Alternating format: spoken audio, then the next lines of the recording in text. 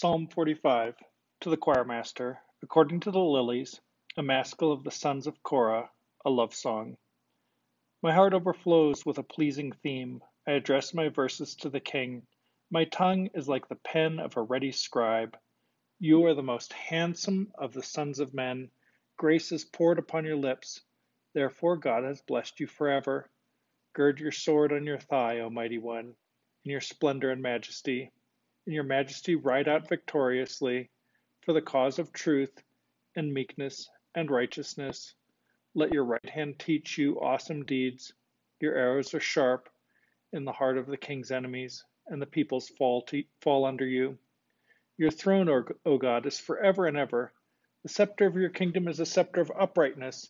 You have loved righteousness and hated wickedness.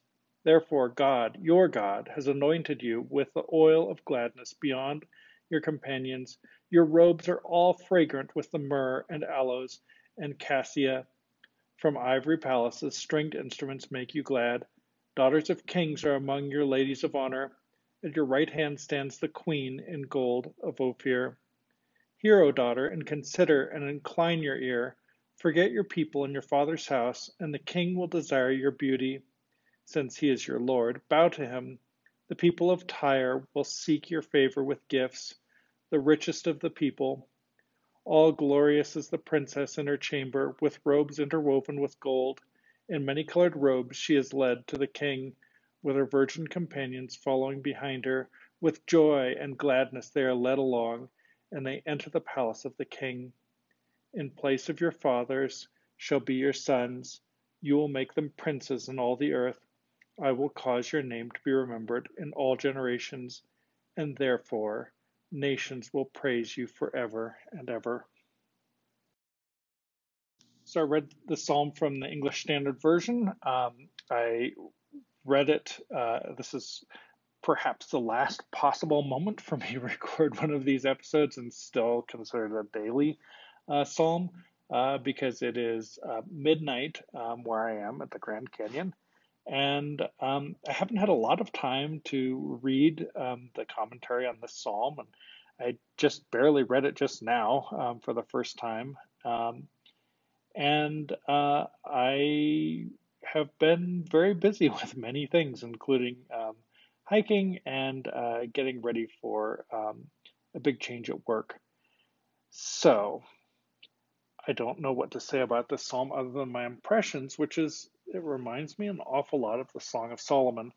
Um, there are descriptions of a princess and her beauty and the way that she is arrayed and taken care of, and there's these ideas of praising beauty, and it's an unusual one because we're not used to. This is almost like love poetry. We're not used to that.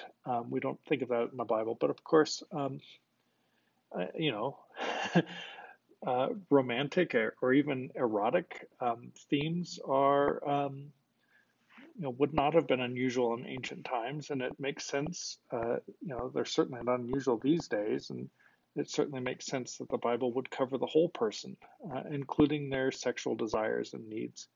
And so this is one that addresses that. It also seems to be about an impending wedding between a princess and perhaps a foreign princess, or at least a princess that is, it says something about forgetting your fathers. So I guess that's not necessarily a foreign princess, but the idea is it's someone who is coming into this new family, forming a new family with the king. So I think this is a little bit of a surprise. It's not exactly what I expected when I read the Psalms.